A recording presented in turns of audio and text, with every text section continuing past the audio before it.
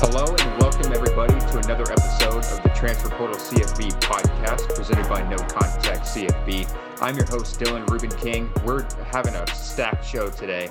It's been a bit since we've, kind of had a little bit of a stall with the bowl season. Now, the Texas Bowl last night was the last one. Now we've got a couple days before the national championship. I'm joined today by Adam Coleman. Adam, how you doing, man?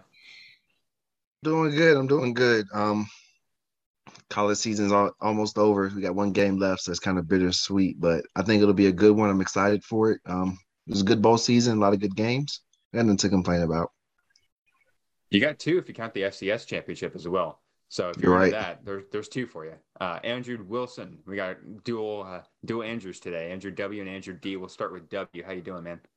I'm doing great. Just ready for, our final championship games, and then it's gonna be a long off season. So I'm just ready to watch these final games. Feeling like that Fanville commercial where all the people in the snow globe are like, it's going to be a long off season. What do we do? That whole thing. Andrew D, man, you had an eventful last couple of days. How are you doing? It's kind of what you said about the whole, we got FCS title game Saturday. We got the playoff championship on Monday. And you're right. It's been a pretty eventful last couple of days for me. We'll go into it. Let's just say I had a bit of a good time last night, a much better time than I thought. Yeah, it's been a really fun last couple weeks, a really eventful bowl season for us. If you've been following along, we've been previewing every single bowl game that hasn't been canceled, obviously.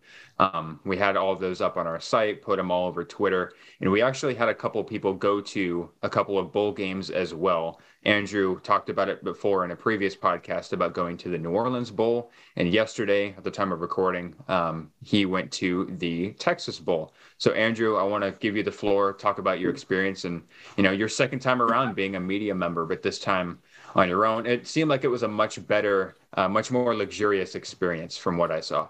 Yeah, exactly. That was exactly it. I mean, like, if you listen last time when me and Brian we went to the New Orleans Bowl, took us 8-hour drive to get to New Orleans from Houston. Think about it, he had it worse when he had to drive in from San Antonio. We had rain the whole way. And once we finally got to the Superdome, it was a hassle to get our credentials. And then, when we got to the press box, all they had for food was just chips and soda. And we obviously got onto the field, which is great. It was awesome. And, that experience was great. But last night was just a little bit different. I picked up my credential last week around Thursday or Friday or so. I think it was like day before New Year's. And it was pretty hassle-free. Just told them, Transfer Portal CFB, that was it. Got me the credential. Went in pretty early, about an hour before kickoff. Got to the press box, and instantly they just treated me like royalty from the start. I honestly couldn't thank the NRG staff, the reps from TaxAct and Texas Bowl, and all those guys. They all did a tremendous job of, I'm not just me, but just all the media members that were there in general. Second I got in, funny story, guy, he was checking the credential. He says, "Oh, transfer portal." Keep in mind, older guy. I hate the transfer portal, and I was like, "What the hell did we do, man?" Like, that was literally the first instant. Like, what the hell did we do? Like, did you go to Rice or what was it? I mean, I don't know what the hell happened here, but then I was like, then he said, clarify, no. I've seen you guys. You guys are funny. Okay, I'm talking about the extra transfer. I was like, okay, fine, whatnot. Get to the press box, get to my seat, and they literally have everything personalized, own spot, own name card, all these things. It was tremendous. And I actually got some of the stuff. So when I got to my desk, remember those paper football games that you played maybe like when you were in Miller High School? Well, they had this, one of these, is they call it a Fiki football, and it comes with an actual, gridiron thing on the back. So really cool. They gave us some stat sheets. Here's the stat sheet of all of the complete roster. Very handy. It was very handy when I was when I was live tweeting the game, because I'll be honest with you, some of LSU's players' names are very hard to spell. Here's the actual program. For some reason, there's like no LSU players on here. It's like just Kansas State. I don't know why they do that, but essentially talking about the teams, Texas Bowl's history. Now, this is a bit more of the surprising thing. This is the media guide that they are handing out. And for those that are watching on video, like this is a pretty big thing. Like this looks like a pretty big book. Like it's an encyclopedia for the teams playing, and that was honestly really awesome. It was more for K-State than LSU, but it was really awesome. The guys were there. The funniest thing about the whole thing was, even when I was just sitting there, I was talking to a guy next to me. He was part of the broadcast team of Houston Baptist. He was like, yeah, the transfer, I've seen you guys on Twitter. And I was like, cool. And that's like one of the first things that's pretty unique. You meet somebody that you don't know and they tell you that they already love your stuff. I felt like a celebrity off the bat. A couple of minutes later, someone from Reddit CFB comes up to me and like, oh my God, are you with the transfer portal? I'm like, well, yes, I am. That's like we're almost cementing celebrity status at this point. She's like, "Oh my God, I've seen your stuff. I love your stuff." Shout out Allison from Reddit CFB if you're listening to this. She also went to UH. We had a good conversation about that. She was tremendous. Everything she's talking about how much she loved her stuff, and I asked her like, "Hey, when did you start hearing about it?" She's like, I saw something early in the season, pretty about UH that I thought was pretty funny. I was like, she read my Rice Stadium review. That could only be it. But no, as far as the games, so much food. Literally, as the tour guy was taking me through the press box, all you can eat barbecue pit to start off the day, like just to start off pregame. And my God, it was good. They had the whole fixing of mac and cheese, briskets, sausage, everything that stereotypes Houston, Texas in terms of the food scene. Then at halftime, they got us some Mexican food too. And my God, there was so much of it. There were so many media members there. I met a couple of them. I didn't even ask where they were from. That's my bad. But, had some really good conversations. It was a lot of fun, really good way to connect with people. And and the great thing about the press box that I don't think a lot of people realize is you're literally on the same floor as where, coaching staffs will be, offensive coordinators, defensive coordinators, the shots who, you see in the sky, you're literally right behind those doors. Any given moment, I could have plunged right through them doors and get on television. But, obviously I'm respectful. If I had K-State minus 6.5, I mean, maybe I would have considered. No, I'm just kidding. But it was a lot of fun too. Like I said, staff were tremendous. We got on the field. I will say this. They were very protective on the field more than what they were in New Orleans, because I felt like in New Orleans, we could have just walked wherever we wanted to. When I was at the Texas Bowl last night, you could only go to certain areas of the field. And even then, you still had to watch where you're going because there's still security guards all over the place. There are the people that are about to bring out the scaffold for the trophy ceremony. We weren't even allowed to stand behind the team's benches, which is okay. I'm okay. I don't want to interfere with any game plan or anything that's going on. So I'm fine with that.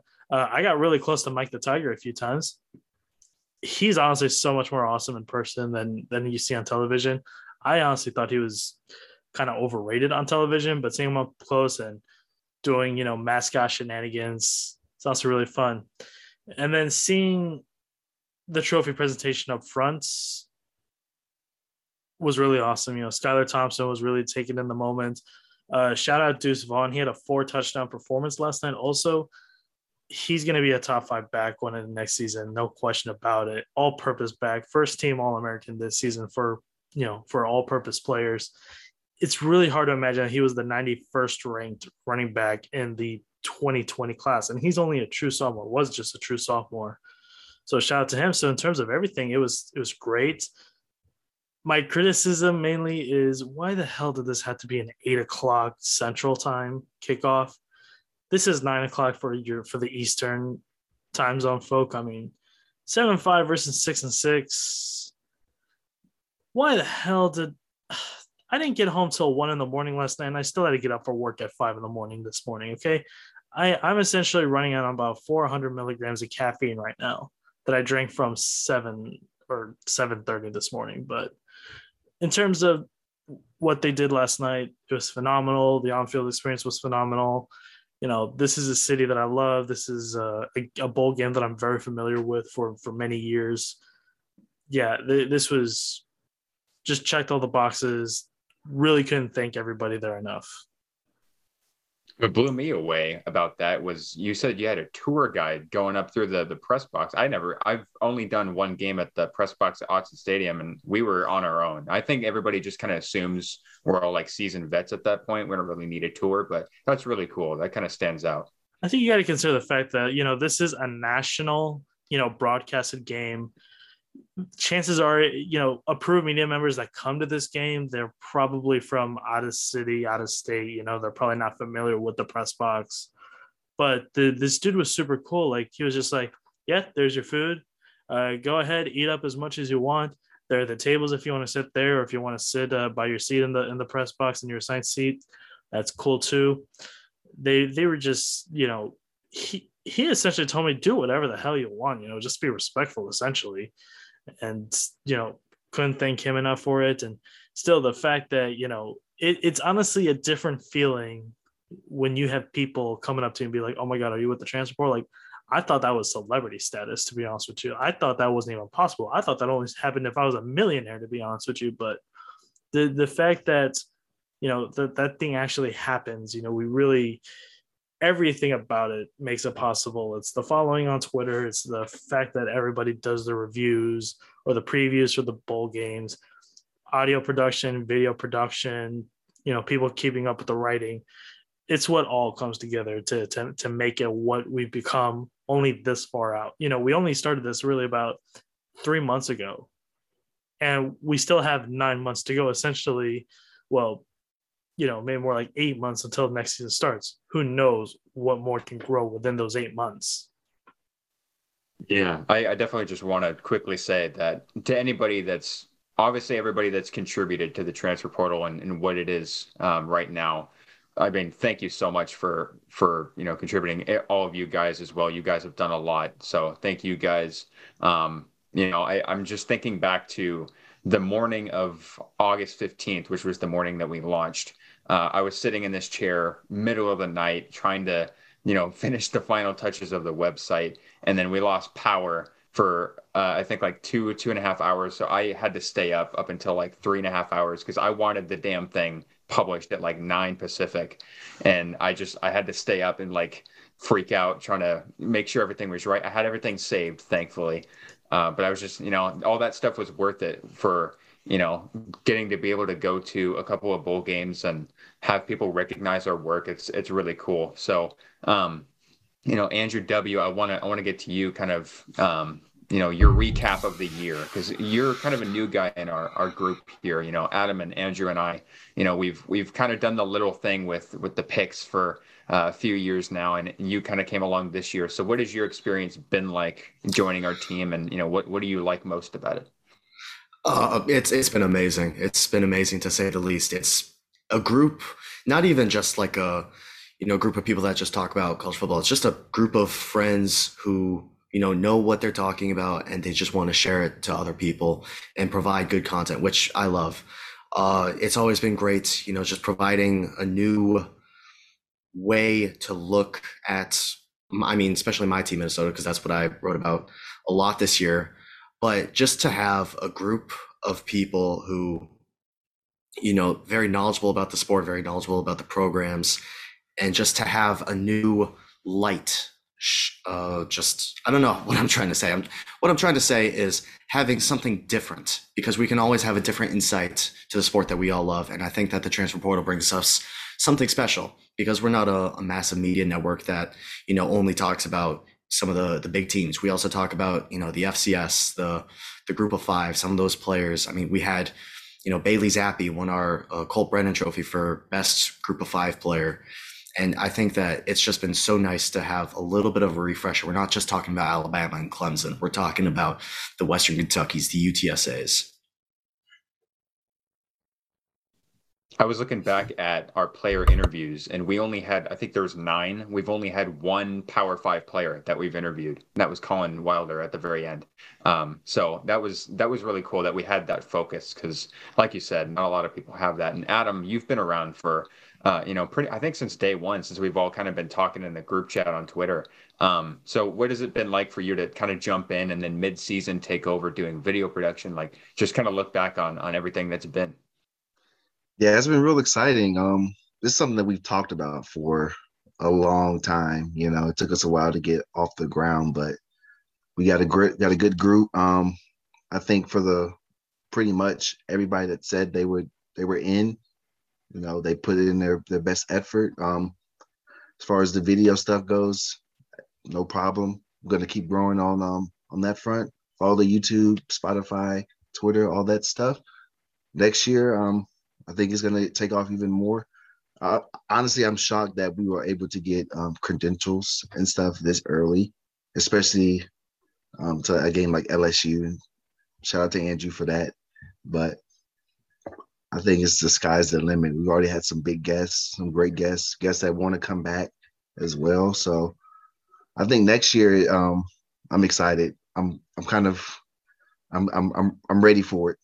I'm ready to see what we do and how we grow. Press reporter to the moon, baby. Let's get it. I'm super excited for next year, man. Andrew D, you were at the game, so I'm wondering. I want to start with you because I'm not sure if you saw it while you were there, but kind of the next thing we want to talk about is Brian Kelly and this LSU team because it's their first losing season and I think since the late '90s. I think it was '99. But he said something on the broadcast that was a little interesting. He talked about the accent that everybody heard during the men's basketball game, trying to bring that LSU kind of Baton Rouge accent, but he's from Boston.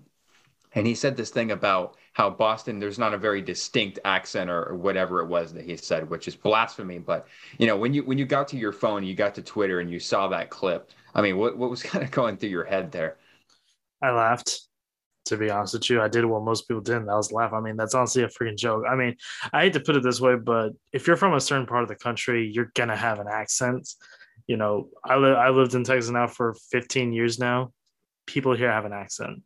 All right, I'm from the Midwest. Guess what? Different parts of the Midwest, they got accents. I mean, I look at this sometimes whenever I look back on it. Whenever I listen to our podcast, I gotta look at myself. I'm like, you haven't lived in Wisconsin in 15 years, and you still have a lingering Midwest accent.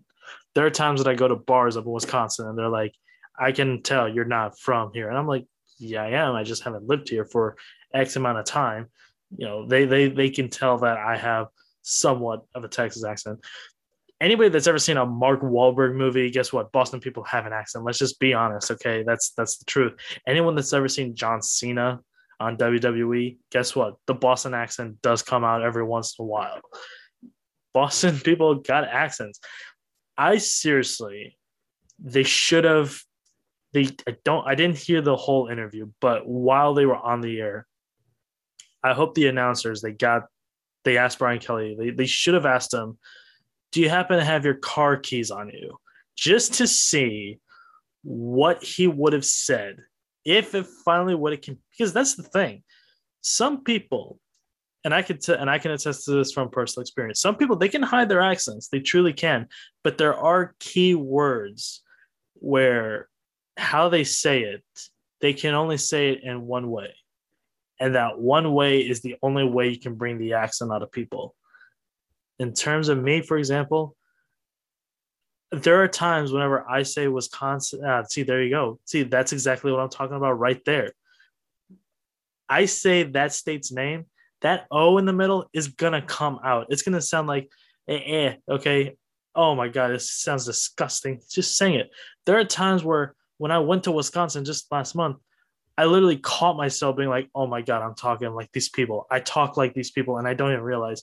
Brian Kelly, shut the hell up, okay? You have lived in the Midwest. If we're tying together Cincinnati and Notre Dame, you've been in the Midwest now for about 15 years. He's got some Midwest in him, okay? He's gonna deny, but he does. And he can have a bit of a Boston accent. He just is trying to hide it. Also, this whole I am here with my family, whatever BS he tried to give us at that basketball game, don't ever do that again, Brian. Okay, like I don't even think he's had a bucket of crawfish since he's been down there. It ain't even crawfish season yet. Yeah, that was, I mean, I've interacted with a lot of people from Boston. I used to work at a sports store. We had this guy who was a regular that used to come in, and he was from Boston, diehard Patriots fan for 40 plus years, whatever it was. Used to buy all of our Patriots gear that we had, and he had the thickest. I'm talking Tommy Heinsohn kind of accent, like just that super thick. Like you have to listen to him a couple times to figure out what he says because it's just so thick. And the fact that he said that, like, not even just that it's not that strong, but the fact that it's not a distinct accent or whatever exactly that it was just blew my mind. So, I mean, Brian Kelly's walked into a lot already with LSU because the men's basketball game kind of got off to a weird start trying to recruit the fan base to, oh, hey, I've got the Baton Rouge accent down. But at the same time, LSU is just in this kind of interesting place. So, Adam, I want to start kind of with you. Just, where do you think this LSU program is with a new coaching staff, a really young team? Obviously, that absolute mess of a game with the scholarships and all that last night. So, just where do you think this program is, and where do you think it's headed with Brian Kelly? Well, yeah, we're not going to count what happened last night. That was there's nothing you can really do about that.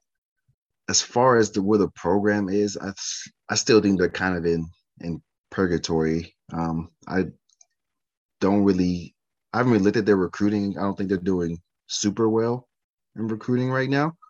I'm gonna have to go back and check that, but I guess we'll find out how good of a coach Brian Kelly really is, how good he can relate to players. He said that wouldn't be a big deal being not from the South.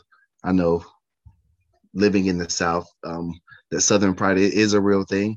Maybe that's why he tried to have that accent, but we'll see. It's kind of hard to tell for me. That I do like some of the young pieces. I think Nussmeier. I think he's pretty good. We'll see what he does next year if he wins the job, of course. But he's from the Dallas area. He played high school football up here, so I got to see him a little bit. We have to see. It's kind of hard to tell.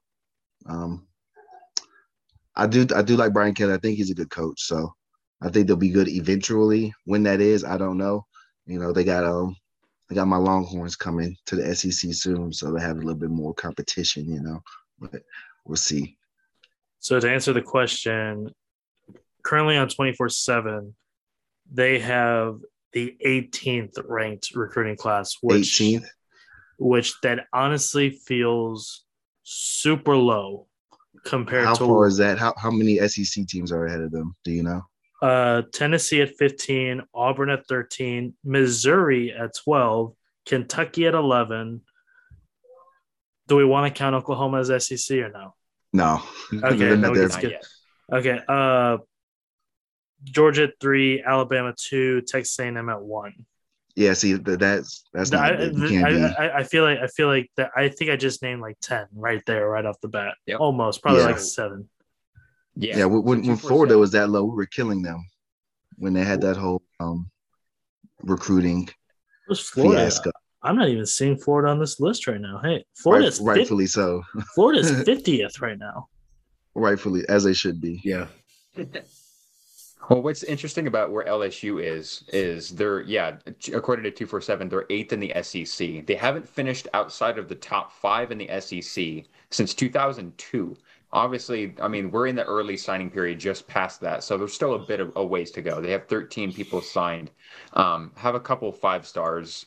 They're still doing their thing in Louisiana a little bit. They've signed 5 of the top 15 players. Alabama has 4. So, with Brian Kelly, that's going to be a big thing, is recruiting and keeping guys in Louisiana, and not just Louisiana, but in the South as well, that entire area. But the coaching staff, I'm a fan of so far. You have Matt House, defensive coordinator. He's the Chiefs inside linebacker. I'm a fan of that. Mike Denbrock has been around, Brian Kelly for a long time, both at Cincinnati and, at Notre Dame.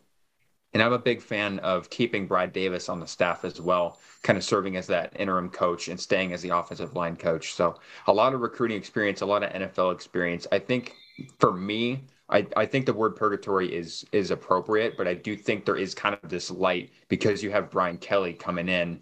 I think he kind of gives them a little bit more hope than a lot of other programs, like a Florida with Billy Napier. I don't know if there's as much hope there. I think LSU, they're only a couple years removed from a national championship, and that feels like so long ago. The quarterback situation is going to be weird because you talked about Garrett Nussmeier. Miles Brennan's going to be coming back. Maybe he took his name out of the transfer portal. You have Walker Howard, who's a 5-star quarterback coming in. He's a Louisiana guy, so that's going to be really interesting. It feels like every year the LSU quarterback situation is wide open, except for the 1 year Joe Burrow destroyed the college football world. So Andrew, I want to. Oh, Which Andrew? You. Okay, well. I guess I can answer whatever you got. I just, I want to know what you think, the window is for LSU, because you have Alabama and Georgia who are at the top right now. It's their game right now. Texas A&M, you said they're number one in recruiting. Auburn's up there. Other programs are on the rise. So how long do you think it could take what do you think their window is to get back to not national championship? That's going to take a while, but just toward the top of the SEC again. Truthfully, that is such a hard question to answer because I just don't know how Brian Kelly is going to affect recruiting. If I was a recruit in Louisiana, I think I would have rather played for Ed Orgeron than Brian Kelly. And the reason why I say that is because Ed Orgeron, maybe he could probably be the greatest high school head coach in the country because he's that type of guy. He's that type of prep guy, that pep. And here's the thing with Brian Kelly, and I said this ever since he was hired. You need to fit the demographic, and it's not just a matter of fitting the demographic. You have to get used to it. This is not the same as recruiting in Ohio or Indiana. When you're here in the South, it's about culture, and that's the main thing. Players that are committing to the likes of Texas or Texas A&M, they commit to those locations because of the culture that's within the cities, within the universities. That's why they're there. That is why I feel like you see Texas A&M players, Texas A&M commits going to their recruiting trips, and they just automatically click right off the bat because they fit the culture. It's what they want to see. With LSU, we're a bit of a, purgatory is the right word in terms of we don't know what culture LSU is right now. What I was going to bring up was their in-state recruiting right now. Yes, they got Will Campbell, who's a 5-star offensive tackle in LSU. That's massive. They do have Walker Howard. By the way, that Walker Howard, Brian Kelly dance video that they did together, one of the worst things I've ever seen in my life, but we're going to skip cringy. Cringy, don't even just start with that. Couple other players. Okay, great. You got the top 2 players in the state of Louisiana, but this is where it kind of starts to fall off the cliff a little bit. You got Jacoby Matthews, who could still go to LSU, but apparently Texas A&M is still on his radar. Texas A&M is still getting guys in 2022. Think about that. Chaz Preston, who is a top 3 wide receiver in the country, going to Alabama. Le'Veon Moss, this is the biggest one. This is about as bad as it gets. Think about the best player within Baton Rouge, within LSU territory, not going to LSU, but Le'Veon Moss choosing to go to Texas A&M instead to play running back. That is, I think that is one of the most foretelling recruit commits of this entire cycle. Yeah, sure, Le'Veon Moss, he may not be the number 1 running back in the country, but the fact that you're getting your own in-town best player going to a division rival in Texas A&M, that is kind of the most foretelling for me. And you still got Kendrick Law going to Alabama. You still got Aaron Anderson going to Alabama. This is the same problem that I saw with Texas for a little bit. They're starting to pick it up now, but it's kind of the same thing what I was saying with Texas. You have to dominate your own state. Right now, LSU, they're not dominating their own state right now. And I kind of said this before. The 2 games that I've been credentialed to go to during this bowl season, the ranked Louisiana team was not LSU. It was the Louisiana Raging Cajuns. That also needs to tell a bit of a story right there. So not only are you not recruiting to the top of your ability in your own state, you're not finishing recruiting in your own state either. I think this is a bit more of the underrated aspects that we're talking about when it comes to LSU. LSU needs to fix the recruiting in state, okay? Brian Kelly, if you got to chow down on all the gumbo, jambalaya, crawfish, look, crawfish season's about to start up in about a month or so. Yeah, guess what? This is about as good of a time to start picking it up because Brian Kelly needs to understand what LSU culture is. He needs to understand what Southern culture is. Like, I'm not talking just Louisiana. LSU is notorious for picking players out of Florida, for picking players out of the state of Texas. And they're not doing that right now either. That's why they're 18th. That's why they're seventh best recruiting class in the SEC right now. Right now, it's just all about figuring out what the culture is for LSU because I don't think anybody truly knows it. I don't even know if Brian Kelly knows it. Yeah, I was gonna say that LSU is huge in Texas. I can go to Academy right now down the road, and there's a Texas A&M section, a UT section, and an LSU section. It's all just as big as the other. So I remember in high school, everybody wanted to go to LSU. It was LSU, it was Oregon. Those were the two, big schools. So yeah, the Southern culture here it's a big deal, and I don't think that faking it is the right way to do it because I mean you can't really sell that. To be honest, it's going to come off as offensive more than anything. If I was Walker, I would have decommitted right as soon as that. Exactly. Yeah, if it was just Walker on that video, okay, cool. But if Brian Kelly just stood up on that stage, I'd be like, dude, what the hell are you doing, man? Imagine like your parents and stuff. They see that it's like, yeah, you're not going there. We see what's going on. So he has to find out his own way to sell the program. But we'll see what happens. The recruiting this year really isn't his fault. Next year, we'll really see how he does, though. Andrew Wilson, I want to get to you because you're kind of sitting idly by over there. So I want to ask you the military, the $1 million question as well. I mean, this LSU team, a couple years removed, is going through a complete rebuild. So, how long do you think it takes? Do you like what they're doing? Do you think they're, in purgatory too? I think you kind of have to think they're in purgatory because as good as a coach as Brian Kelly has proven to be, LSU is in the toughest division in all of college football because you got Alabama, you've got Texas A&M, who just had the best recruiting class ever. You've got teams like Auburn, who don't look great right now, but they can kick it up if Harsin decides to, be good. So LSU is in this situation where they're kind of, in between a rock and a hard place. Alabama is the hard place, A&M's is the rock, or I guess you can switch that around. Because not only is Alabama super dominant right now, they'll probably be super dominant in a few years. If Jimbo Fisher can develop the talent that he's gotten in the last year or two and what he'll get next year, if he can develop that into amazing players to contend for a national title, then you're looking at LSU, who, I mean, we can view as one of the top programs you would want to go to if you were a 5-star. Like just the atmosphere that Baton Rouge brings to a college football game, the facilities they have, Brian Kelly himself as an amazing coach. But then you also look at what's around them. And if you're having a tough time getting players from your own state, it's tough for me to think that, okay, you're going to, be great elsewhere. And like Adam said, 2022 to 2023, that's going to be a massive recruiting stage for Brian Kelly. If he can get this LSU team some more talent, I think they'll be fine. But right now, it's really tough to think that there'll be anything above Alabama or A&M. And speaking of Alabama, we have one more game on the slate, and it's the national championship game. And who would have thunk it's Georgia against Alabama? I think that's kind of been a lot of people's guess since really early in the year. And, a lot of people wanted this Cincinnati, Michigan, and it didn't happen. The college football playoffs were a little, a couple of blowouts for the most part. And you kind of have to expect it at this point. It's almost an annual thing, and that it is an annual thing. But I think that this matchup is interesting because they've played in the SEC title game, and both teams, I think, improved. Maybe Georgia, I think, improved since then. They dominated a really good Michigan team, and I feel like they have a better chance after losing by 17 in that SEC title game. So, Adam, let me start with you. Do you think that Georgia is 17 points worse than Alabama right now after that game?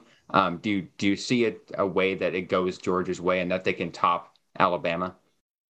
Yeah, definitely. First, let me apologize to all my Georgia fans out there. I picked y'all to lose against Michigan. That was a poor choice on my front.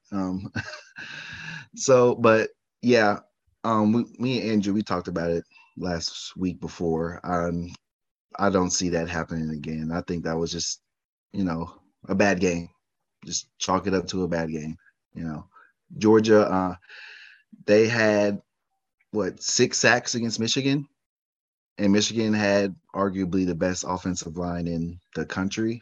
So if they can do that again, I don't think they had any sacks against Alabama during the SEC championship game. They got to Bryce Young a little bit, but it's pretty elusive. He's kind of hard to bring down. That's the key. If they can win that up front, get pressure on Bryce Young. We've seen him struggle a little bit under pressure. Cincinnati was able to get to him a little bit. They sacked him twice and they hurried him a couple more times, but all in all, he pretty much had a clean pocket. Alabama's offensive line played well. If Georgia can get to him early, yeah, they got a shot. Alabama, they lost another corner as well. So Stetson Bennett, he's gonna have to outplay Bryce Young. Is really what it comes down to. It's a crazy thing to think about. The guy like Stetson Bennett, a former walk-on, trying to outplay the reigning Heisman Trophy winner. That would be college football right there. Be a hell of a story. Yeah, that would be awesome to see. But yeah, you talked about Georgia's defense. They didn't sack Bryce Young. I'm looking at it right now. No sacks and 8 quarterback hurries. Only give up about 115 rushing yards. But of course, Bryce Young had 400 passing yards, 3 touchdowns. So, Andrew W., I want to know, what do you think your keys are for Georgia specifically to avoid, a repeat of what happened in Atlanta? I think Adam kind of touched on it. Georgia's got to win the battle with their front seven against Alabama's offensive line. They got to both pressure Bryce Young, and something that we saw against Cincinnati for Alabama, they got to stop Brian Robinson, because Cincinnati it seemed like they were so focused on getting to the quarterback that they just kind of forgot about Brian Robinson. Oh yeah, he's just over there, and then he rushes for 200 yards. So if Georgia can both get to Bryce Young and stop Brian Robinson from doing massive damage, I think they'll be okay. Winning is a different scenario because it's tough to see with that Georgia offense, because, as banged up as Alabama's defense has been looking, with them losing another corner, already losing Job, I don't know if I can trust Stetson Bennett in a national championship. It's tough for me to trust a guy who, he's looked good. He looked really good against Michigan, but I can't get that SEC championship game out of my mind. It's tough for me to think that something miraculous changed with Georgia and that Stetson Bennett can, become just a legend in Athens. Like if he beats and outplays Bryce Young, Hollywood couldn't write it. Like a former walk-on beating the Heisman, Alabama, Goliath, Georgia, to an extent, David, it would be mind-boggling to see that. But that's college football. Exactly. And the fact that Georgia that's just been the monkey on their back. And when I say monkey, I mean Godzilla. And in Alabama, I don't remember the last time Georgia beat Alabama in such a huge game. And now you're talking about the national championship. They just lost in the SEC championship. You had the national championship a couple of years ago with the game winner. And, it's just this giant monkey on their back. And for Georgia and Kirby Smart to be able to, avoid just keeping the past going, it's kind of like trying to solve the Hellraiser puzzle. You're talking about, can they win up front trying to stop Brian Robinson, which they actually did a couple weeks ago. He only had 16 carries for 55 yards, so that part was done in the game plan. But Bryce Young went nuclear and had 3 touchdowns, 400 yards, and the Heisman moment for him. So Andrew D., let me get to you here. For Alabama, like, how do you have a repeat performance? Is there anything that the Orange Bowl showed you that, like, oh, we need to do this now because they can do this? I think in terms of like Bryce Young facing Georgia's defense, you're not dealing with Kobe Bryant and Sauce Gardner anymore. So if anything, shouldn't make things a little bit more easier for him now? That's kind of the way I view it. But in terms of like the key to the game, that is one of the main things I'm saying. One thing that's really shaken me on this game is, I know that not everybody here is a gambler, but when Vegas released this line, they made Georgia a 3-point favorite.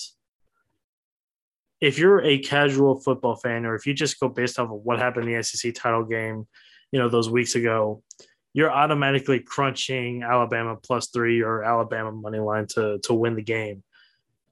Vegas doesn't put lines out to to make people win. They to make people gamble. I feel like Vegas, they're trying to tell us something that they know, something that we don't.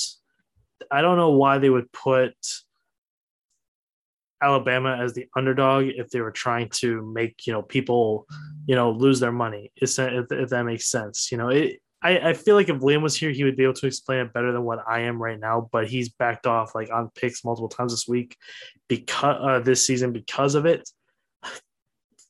I think Bryce Young, I think he's still going to have a great day. To be honest with you, this is still a strong Alabama offensive line. Brian Robinson, I still think he's going to have a great day. In terms of what Georgia can do differently, with Joe being out, I guess you just have to, just try to not put too much on Stetson Bennett's shoulders. I mean, I think that's really it because you already know that Alabama's going to come up with the front seven that they're going to try and pressure Stetson as much as possible. And if he's having a bad day, is Kirby going to do the same thing that Nick Saban did those years ago and just switch the quarterback like he should have in the SEC title game? This is the one room that Kirby has always felt to, stagger upon during his time as the Georgia head coach. I'd like to see what Zamir White and James Cook can do this time around against this Alabama defense. What the hell just happened? Something just flew over here.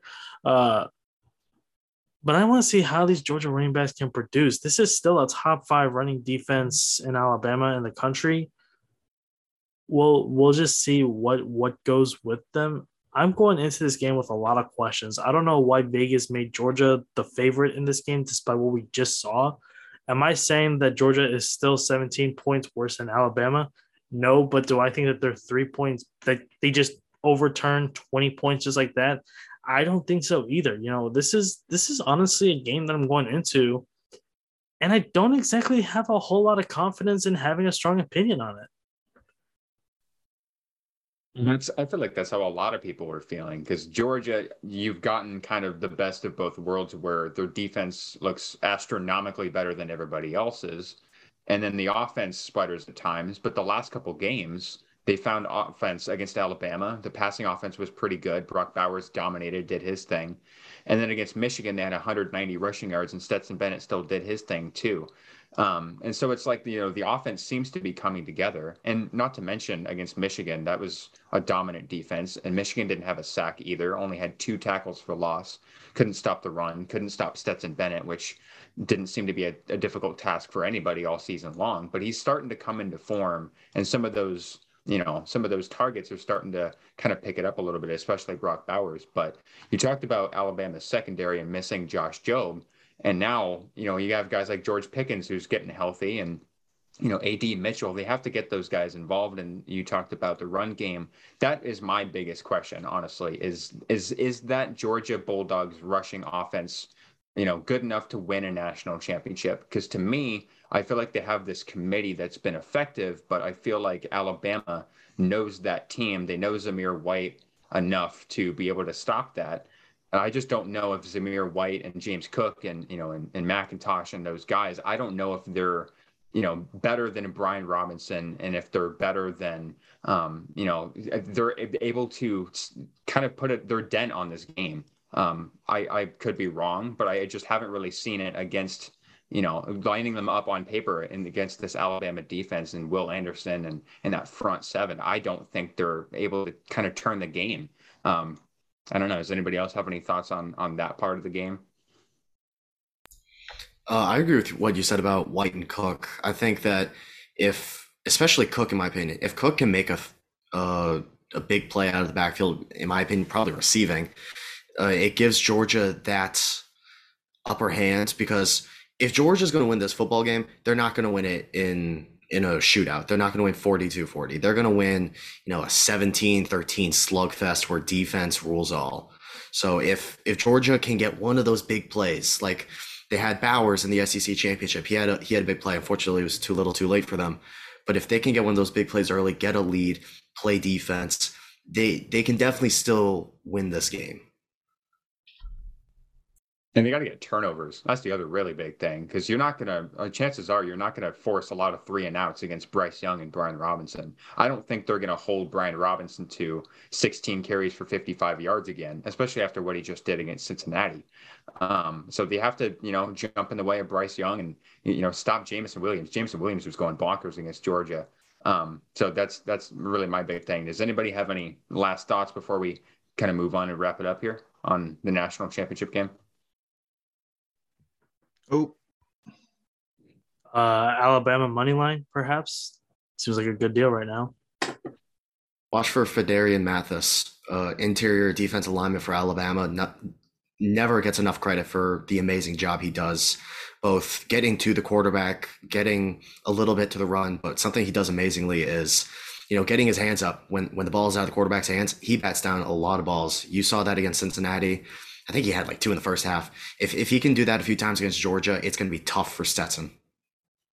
Isn't that weird that you're talking about an Alabama guy not getting enough credit? Isn't that weird? Because you've been all over Mathis all season long, since before the season even started, and so I feel like you're the guy that's been informing me about him. So definitely a good point. It's going to be an interesting game Monday. I'm assuming we're going to have some sort of a recap show. Maybe we'll do a pregame show on like Twitter Spaces or on Twitch or something. Who knows? We'll assemble something. We'll have something out there for you guys. So one of the last things we wanted to talk about, a lot of our teams had some interesting seasons. I want to start with Andrew because you got to go, Andrew W., you got to go to your games this year. You had a very up and very down time with Minnesota this year in your first year. A lot of us have been to college football games before. This was, I assume, kind of your first taste with the college football season. So just kind of break it down. What was it like to be in the student section and get to experience the college football atmosphere? It was insane. I mean, you talk about my first ever college football game was a Thursday night, prime time, Gus Johnson and Joel Klatt, Jenny Taft calling Minnesota versus Ohio State. I get to see one of the most potent offenses in the country with CJ Stroud, who was just coming onto the scene. Then I get to see the 3 extremely talented wide receivers with Olave, Wilson, and Smith and Jigba. Obviously, the game didn't turn out how we wanted, but I mean, I thought we put out an incredible offensive performance, especially on the ground. I mean, Mo Ibrahim, before he got injured, had 160 yards in the third quarter. So that was pretty insane. And just the overall atmosphere that we brought, whether we were winning or losing, it was always super fun. I mean, how can you not have fun when you're around thousands of college students? I mean, it's impossible. Whether it's at the student gate where people are, doing chants, or you're in the stadium doing with whatever's on the video board, it's insane. And like you said, highs and lows. I mean, we lost to Bowling Green.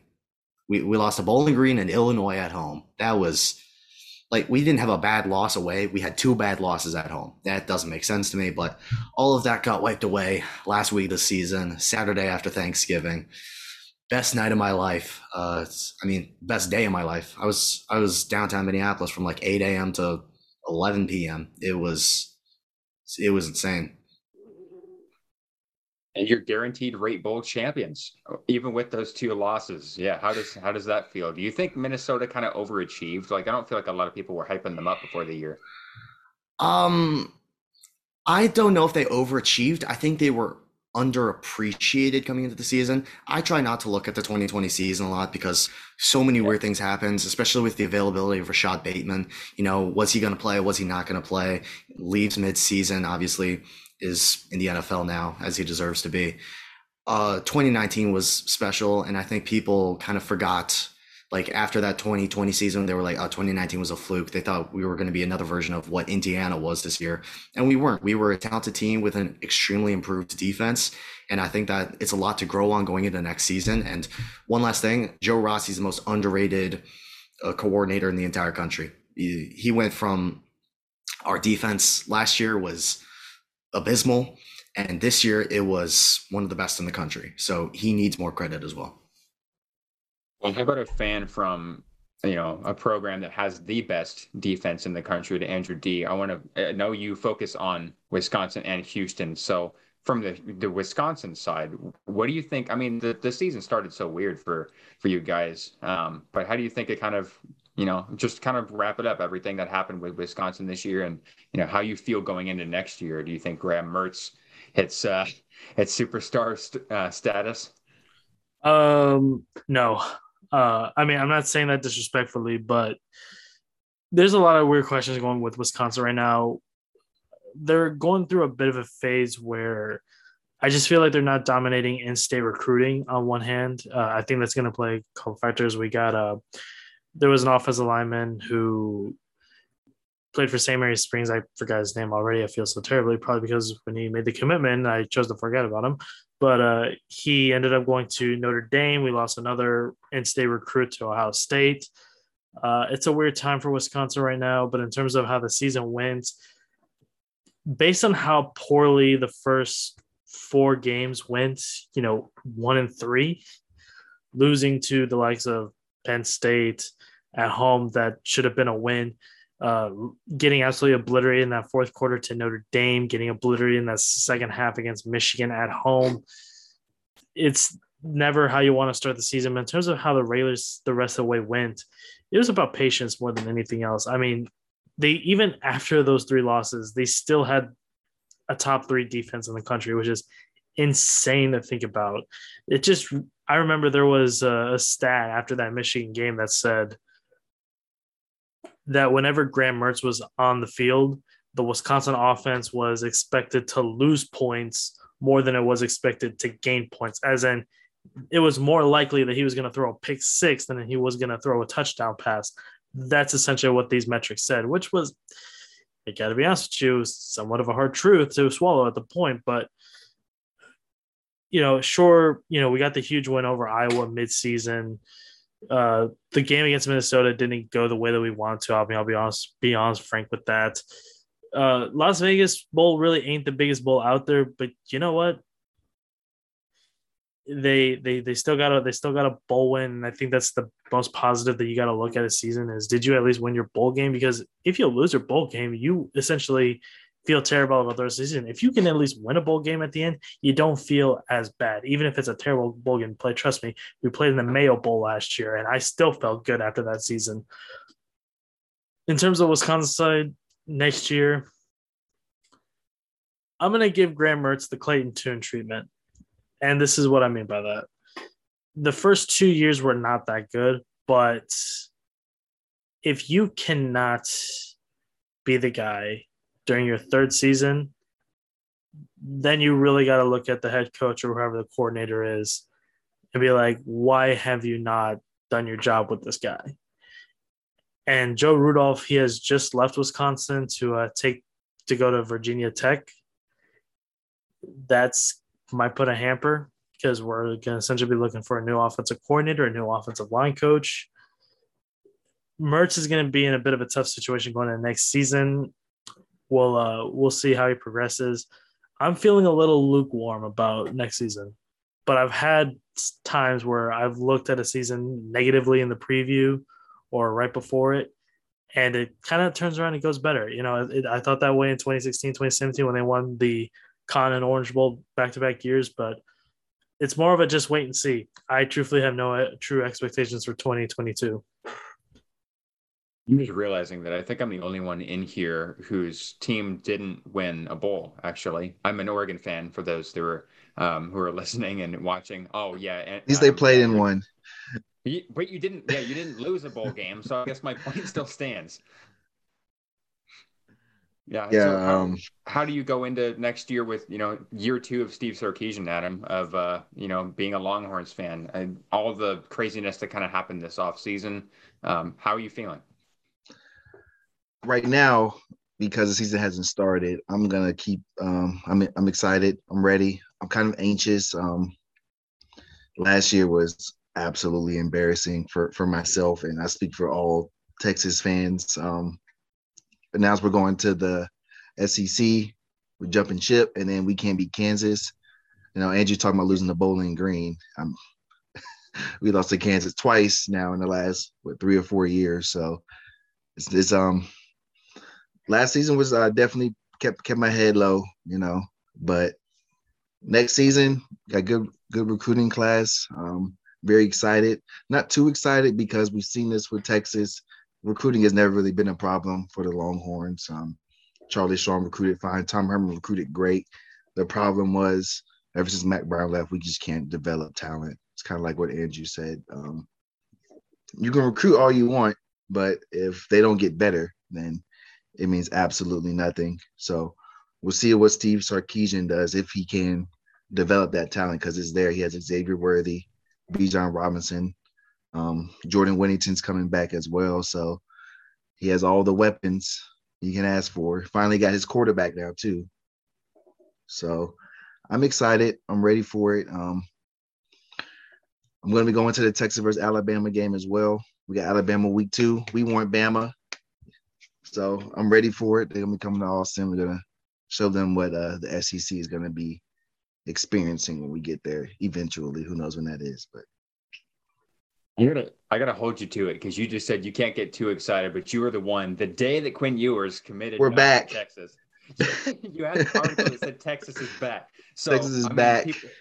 People were going nuts about that. So I just got to hold you to that, because that was quite a journey. I had a feeling something was coming, because Quinn Ewers committed once and then he left to go to Ohio State, got absolutely gypped out of playing because CJ Stroud went bonkers, and then he comes back. I didn't know how Texas fans were going to feel, honestly, because he left the first time.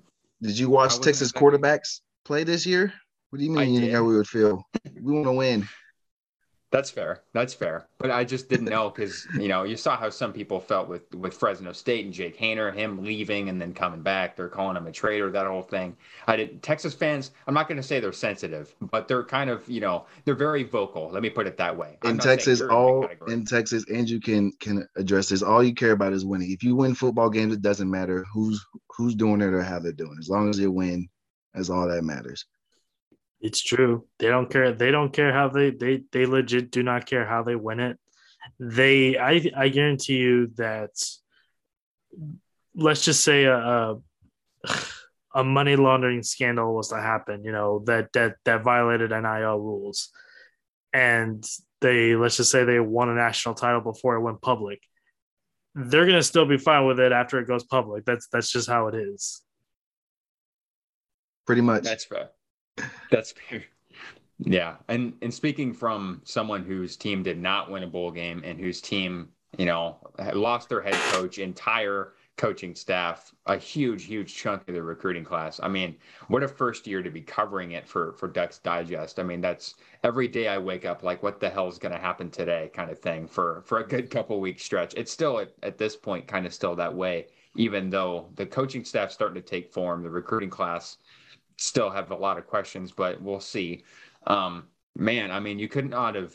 It's just the most Oregon-esque season. I feel like you start out hot, you get everybody excited, you beat Ohio State, which I still don't know how the hell that even happened. Still to this day, how that happened.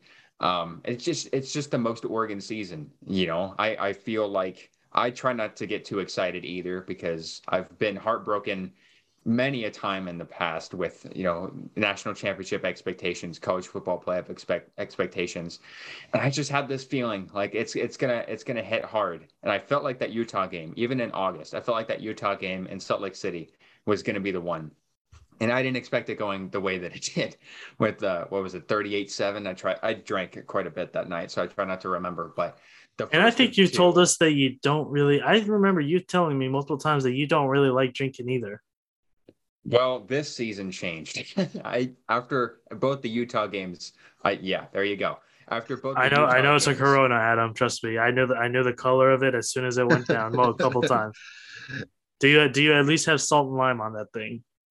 I don't. In a hurry. What the hell? We're from Texas. We don't need that. We use a Rona. Good. Oh man, yeah. The first Utah game, I was not feeling good throughout the season about going into that matchup, and then the week of the day of, I was just getting Arizona State 2019 vibes. I was like, I'm not feeling good. I think Oregon was good enough to beat them. They just didn't show up either time. And it was funny because everybody going into the Pac-12 championship, they were saying, Utah's not 31 points better than Oregon. I was like, are you sure? Are you sure that they're not? Because if you put Oregon out there in that Rose Bowl against Ohio State, I think Oregon got absolutely ripped a new one. I think they would have lost by damn near 40. And so all the credit in the world to Utah. They had a fantastic season, but, losing 3 of the last 4 after starting, after being in the college football playoff race going into that first Utah game. I mean, just a complete flip upside down, just a complete kick and where the sun don't shine, and then to have your head coach basically be tuned out in November, and have the entire coaching staff leave. Like I've never really experienced that. Taggart was kind of, I felt like he was going to leave. I felt like a lot of fans did, and even when he did, it was just, get angry all over Twitter and then get over it. But the Cristobal thing was just different because it felt like a complete stab in the back. That's what it looked like. It did feel that way, but I felt like he left the program in a better spot than when he came in. And I feel like that's, the least you can do as a head coach moving on. And he's from Miami. His family's there. His mom was sick in November and December, and she lives in Miami. So that part I kind of understood. He said he didn't really think that position would open up for him. So I'm not super butthurt about him leaving. Would it be nice to, keep him around and have him finish what he started in a sense? Sure. But with the coaching staff that Dan Lanning has been bringing in so far, with the emphasis on, development and recruiting, especially and youth, I'm really excited. I love Dan Lanning. I love what I see from his defense.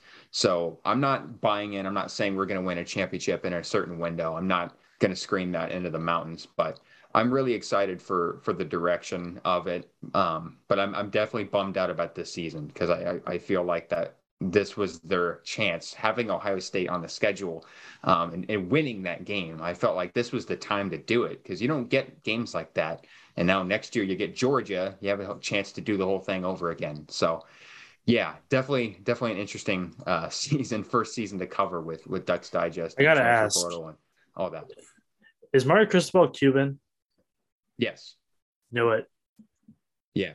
Trust me, because his first press conference in Miami, where he was like talking Spanish to like one of the reporters, I was like, "That's a Cuban Spanish." Trust me, anybody that like is fluent in Spanish, you just got to listen to how someone talks and be like, yeah, that's Cuban. But that's Argentinian. And trust me, I know this because with me being a Mexican Spanish speaker, Mexicans use a lot more slang, and he was pretty crystal clean.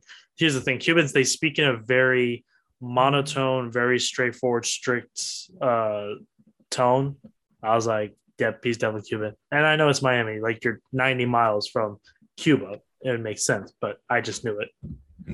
Yeah, despite what Rod Gilmore might say, Mario Cristobal is Cuban. Yeah, because Rod Gilmore had this whole bullshit thing about him being a white guy, and then when he was yelling at Chris Hudson, getting into him on the sideline, that viral thing, he was like, he's this white guy getting after a black player, and he was making it a race thing. I don't know, and people were like, he's Cuban. What the hell are you talking about? Anyway, what country did he think that the name Cristobal came from? My other side is Polish. I'll tell you one thing: it sure as hell ain't Polish or German. Rod Gilmore, I'm not going to get into how I or Oregon fans feel about Rod Gilmore, but when we see that his name pops up on an Oregon game, Oregon broadcast, let's just say we're not thrilled. So Rod Gilmore, it's like Packer fans and Mike Florio, or Joe Buck and Troy Aikman, especially Troy Aikman. But all that aside.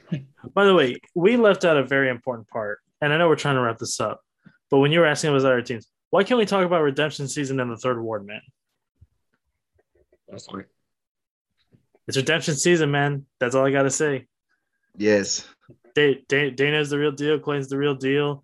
Even though Marcus Jones and Logan Hall aren't going to be here next season, best of luck to those guys as they go into the draft. But I'm really feeling something special next year. We're going to be better than Cincinnati next year. Even with Luke Fickell still there, we're still going to be – Cincinnati's team is going to be completely depleted. And we've lost a few key players. Like I'm going to be interested to know like what our special team is going to look like. Demarion Williams is no longer there. We still have to replace our top two corners too. But I got a special feeling about next year. I really do. Like I don't think I've had this good a feeling probably in a really long time going into a season. No longer a basketball. Same way. There you go. Yeah. All right. I mean, the women's basketball team is pretty good too, but we'll get there. No longer just a basketball school. Yeah, there you go.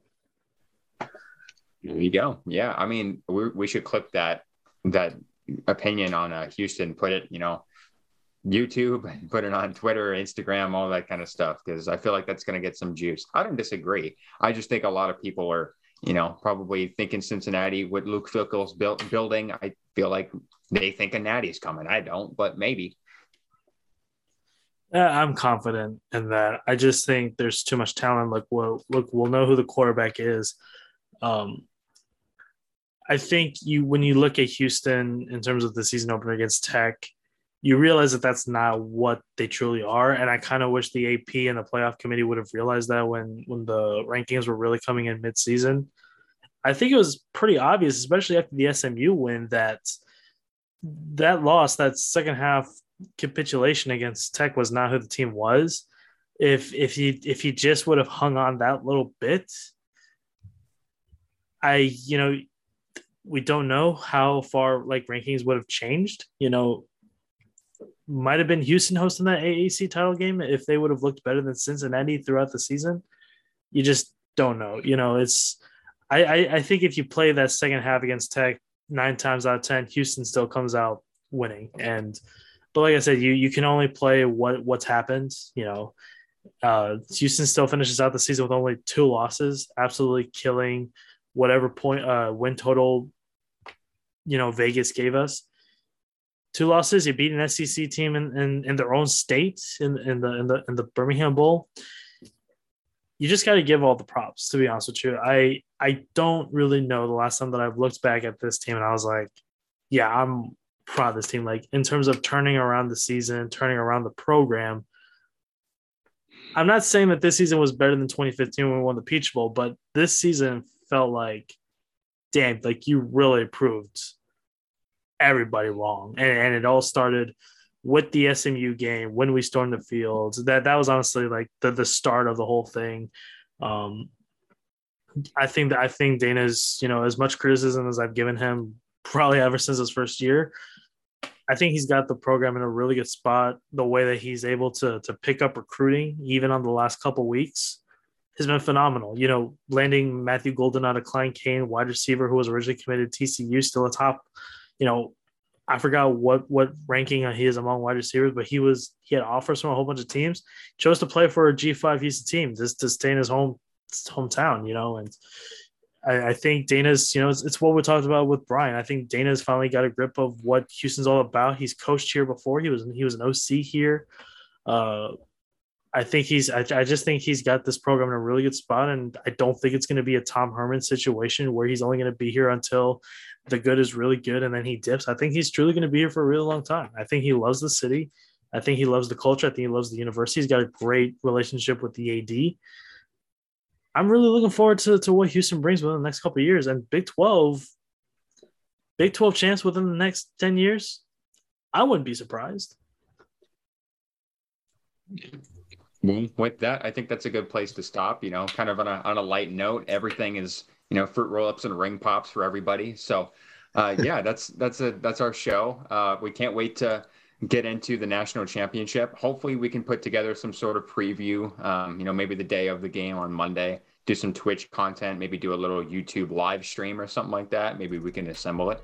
Yeah, thank you so much, everybody, for your support of our podcast on Spotify, Apple, and YouTube. Make sure to subscribe, follow, however way that you can support us. Make sure to do that.